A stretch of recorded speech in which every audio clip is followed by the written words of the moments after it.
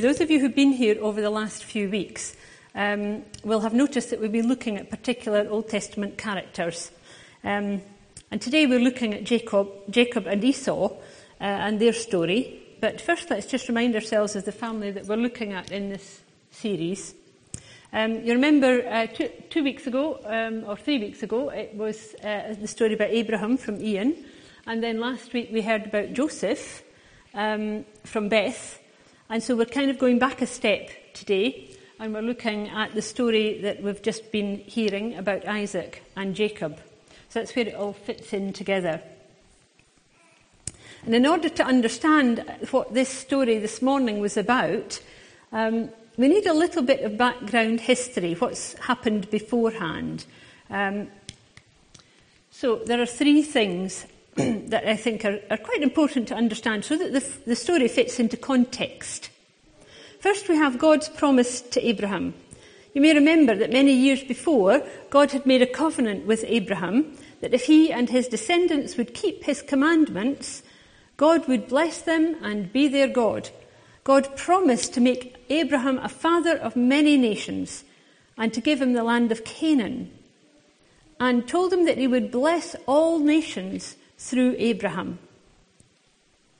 The second thing that we need to know about is about God's oracle to Rebekah. When Rebekah was pregnant with the twins, Esau and Jacob, the twins were fighting so much in her womb that it caused her to say to God, "Why is this happening to me?" Now remember, this isn't just any pregnancy. Rebekah had been barren for 20 years. And Isaac had pleaded with God on behalf of his wife, and God granted this pregnancy to her. What's more, though Rebekah may not know it at the time, this pregnancy is not just the answer to Isaac's prayer, but a fulfillment of God's promise to Abraham. No children, no nations. So at that time, God responded to Rebekah's troubled pregnancy with an announcement regarding the future relationship between the twins in her womb. Basically, this divine oracle specifies 2 nations are in your womb, and 2 peoples born of you shall be divided. The one shall be stronger than the other, and the elder shall serve the younger. Rebekah won't just have typical sibling rivalry on her hands. Her sons will father nations, and these nations too will clash. And the third point that's maybe important to know is that Esau has already sold his birthright to his brother Jacob. Once when Esau was very hungry, he thought he was starving to death, he came across Jacob who had some stew, and he said, "Give me some of your stew." And Jacob said to him, "Well, before I do that, just promise that you'll sell me your birthright." Esau was so hungry, he said, "Well, I'm going to die anyway, it's not going to be any use to me. Yes, you can have it." So he didn't really care about his birthright that much.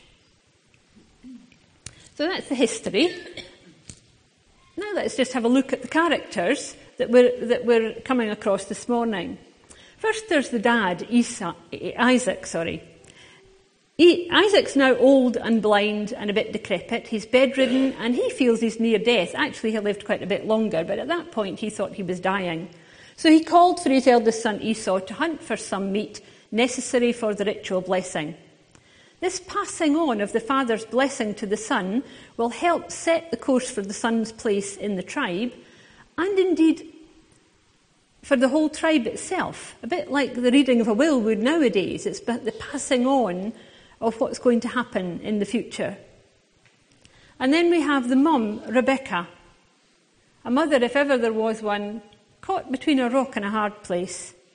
On the one hand, before the birth of her twins, God tells her that Jacob the younger will rule over the older one. On the other hand, she knows the strict codes of the tribe that say that Esau, the older child, must receive the blessing and rule the tribe. Difficult situation for a mum to be in. And then there's Esau, the firstborn twin. We know a little bit about him. He's a bit of a hairy redhead. He loves sport, he loves the hunt, real outdoors type, favourite of his dad. He's the one who will lead the tribe when Isaac dies.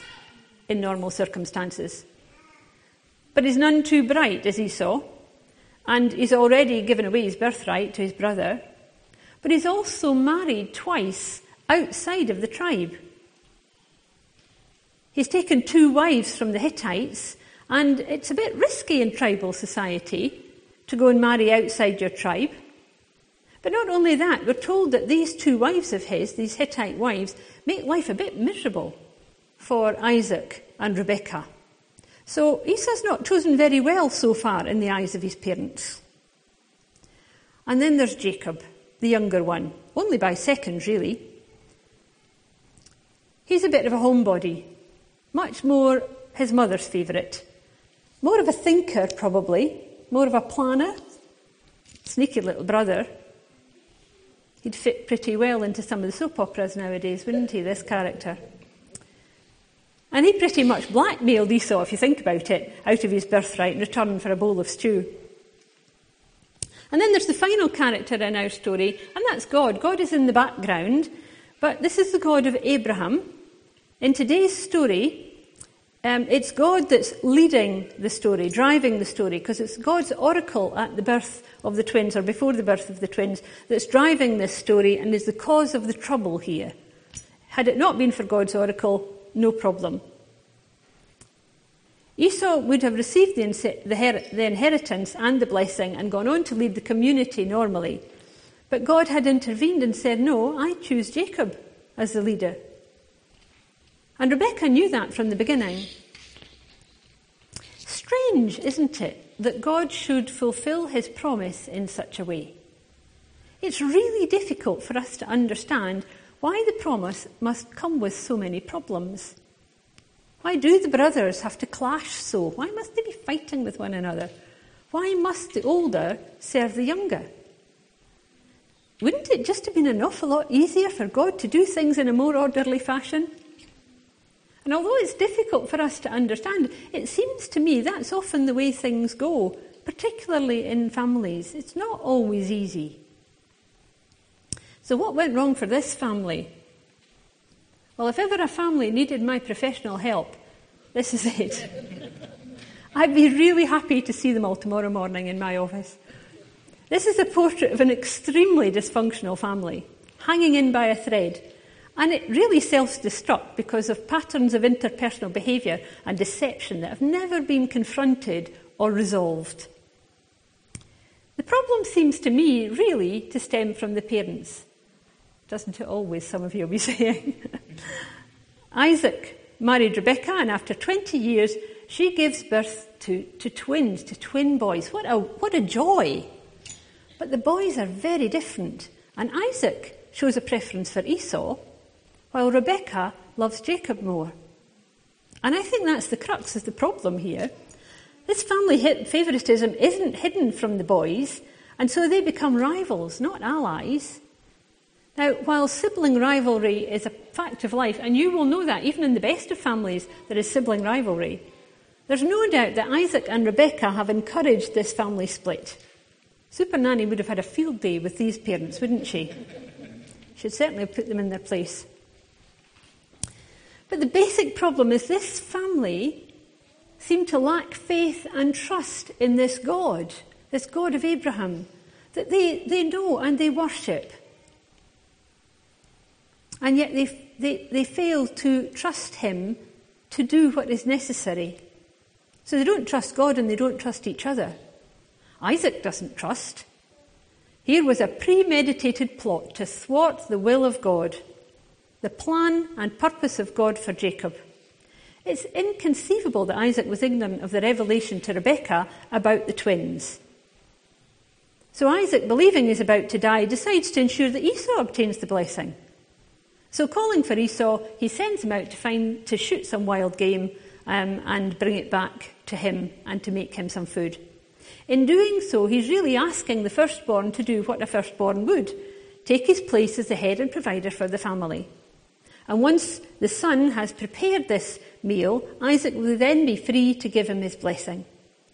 And ordinarily, of course, there would be nothing wrong with that, but God had already spoken, and he'd declared the older will serve the younger.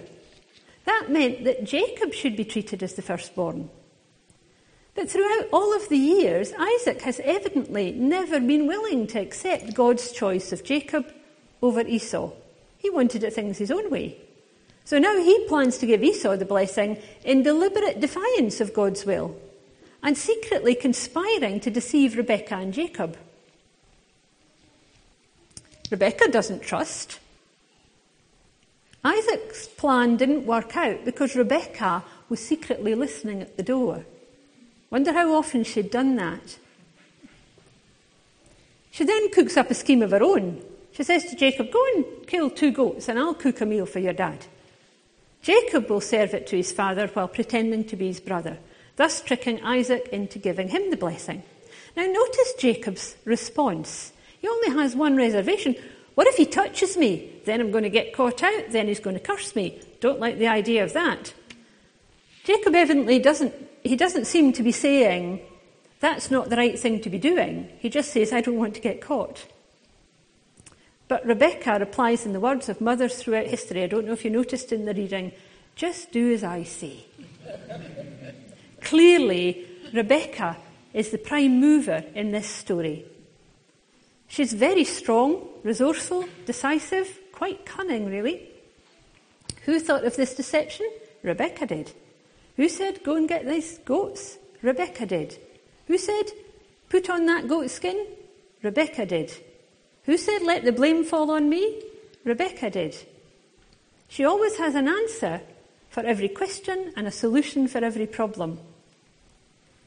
Strange, isn't it, that Rebekah just happens to have some of Esau's clothes in the house, especially when he has 2 wives of his own.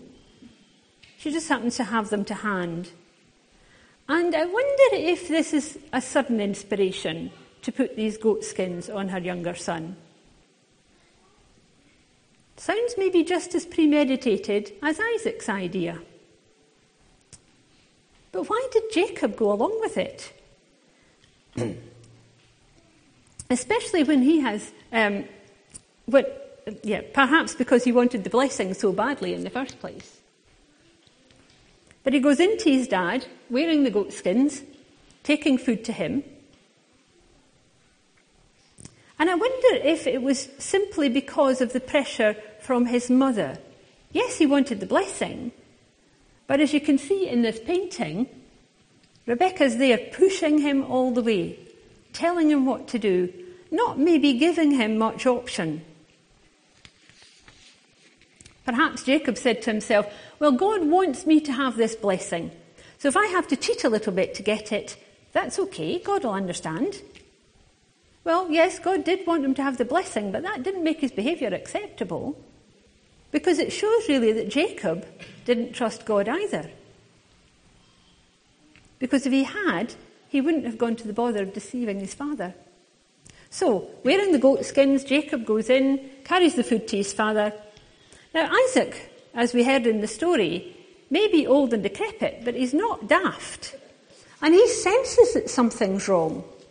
And he says, well, who are you? And he said, well, I'm your son Esau. And twice he says, but yeah, are you really my son Esau? Yes, says Jacob. Then he claims, the Lord your God gave me success in killing these animals so quickly. He even takes the Lord's name in vain here. And he deliberately misleads Isaac with the smell of Esau's clothes. But that's what happens when we set off on a path of deception, isn't it? Soon one lie leads to another and another and another, and before you know it, you have to keep on lying to cover up the previous lies. He couldn't go back. Once he'd said, I'm Esau, there was no going back.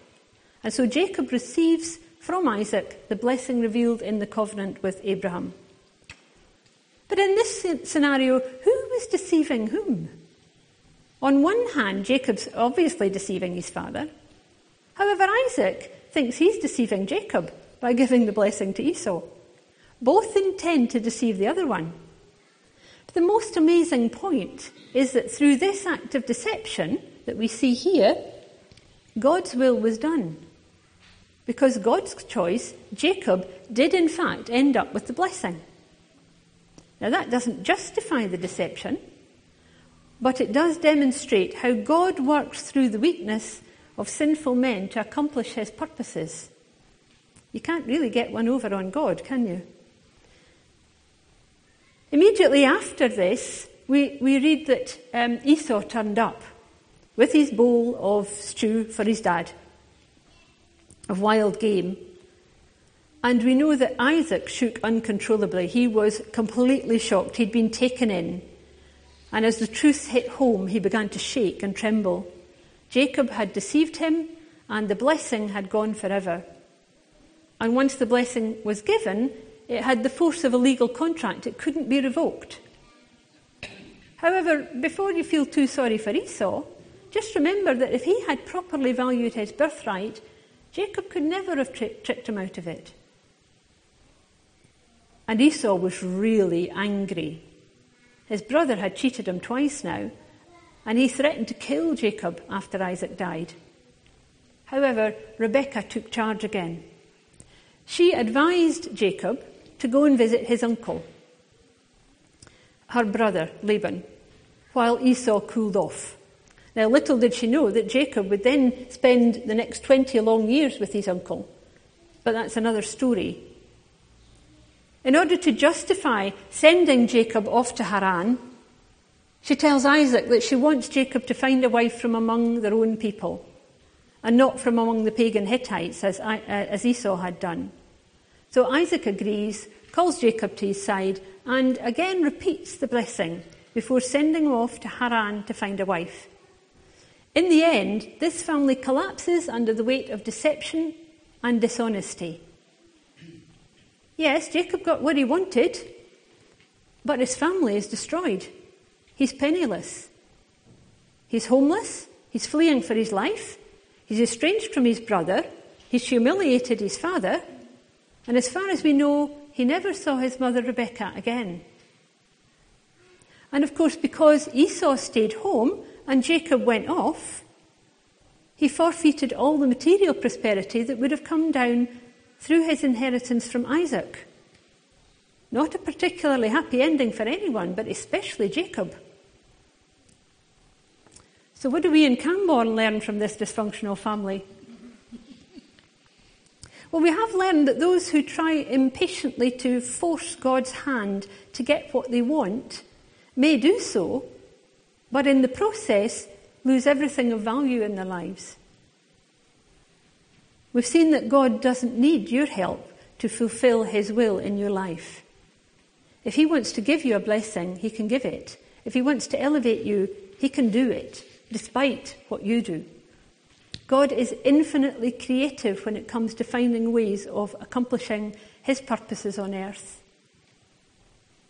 This is really a story of the sovereignty of God.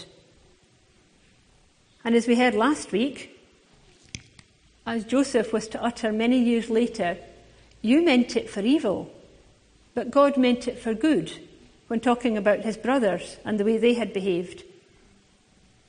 In this story, both Isaac and Jacob had less than noble motives too, but God overruled their bad motives to ensure that his will was ultimately done. And as this amazing story of God's work continues, we see Jacob reconciling with Esau, something that at this part of the story that we're hearing this morning really seems impossible. And yet last week we had a similar thing, didn't we, about how Joseph and his brothers were reconciled many years later. So what we do know is that with God, all things are possible. And what appears like a mess can in God's time turn out to be part of God's plan all along. Our job is to wait upon the Lord, is to trust, and is to have faith in him, not in our own ways. And this is very reassuring for those of us who despair at life, at the messes in our own families, because often there are messes that have happened to us, as well as messes sometimes we have created. As we've seen this morning, God is at work in ways that we cannot imagine. As Beth pointed out last week, and I make no apology whatsoever for repeating this truth, God works all things together for good, for those who love him and are called according to his purpose.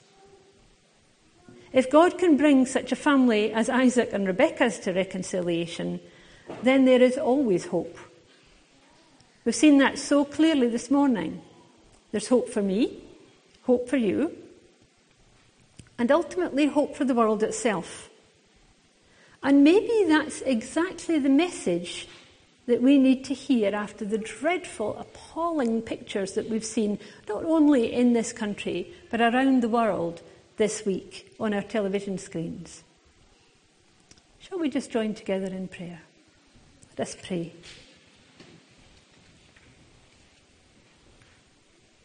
Father God, help us to trust you, to wait upon you, to be willing to listen and to learn from you. Your will be done. When it takes longer than we think, help us to trust in you.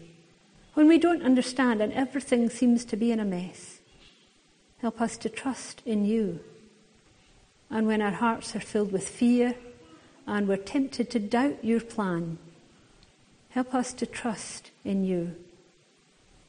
And forgive us, Father, for presuming to know that we know better than you do, to think that we know better than you do. Lord, whatever it takes, your will be done. Amen.